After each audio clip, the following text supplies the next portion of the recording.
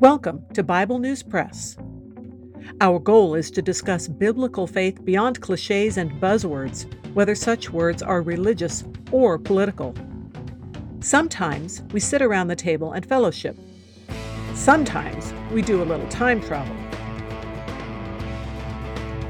It is all part of our journey with our Abba Father, who has given us the key to life. We do it with Jesus, and we do it together. Welcome.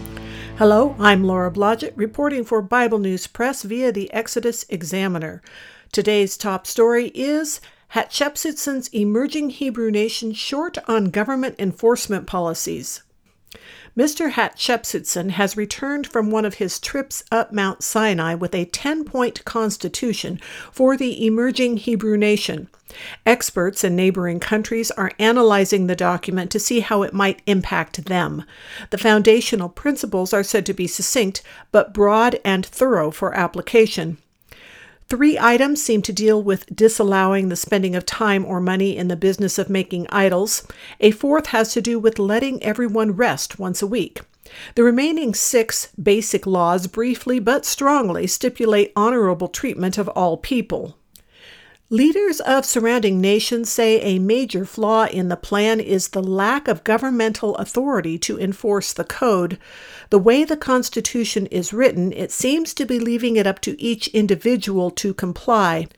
The community in a given area is left as the only body to put pressure on violators.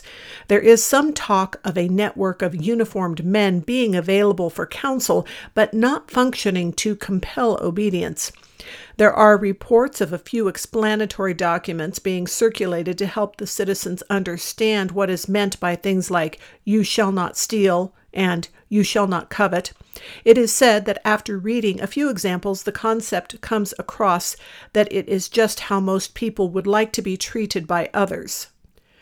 The Hebrew God, whom Mr. Hatshepsut claims is the actual author of the Constitution, currently has the full cooperation of the Hebrew nation. The documents, not to mention the fire and smoke, have convinced the Hebrews that all other so-called gods are imaginary or impostors. They give their God credit for the unique and unprecedented cloud pillar that can be seen near the camp. There are rumors that this pillar was involved in the recent disappearance of the Egyptian army. That is the Bible News Press segment for today, but not the end of our journey.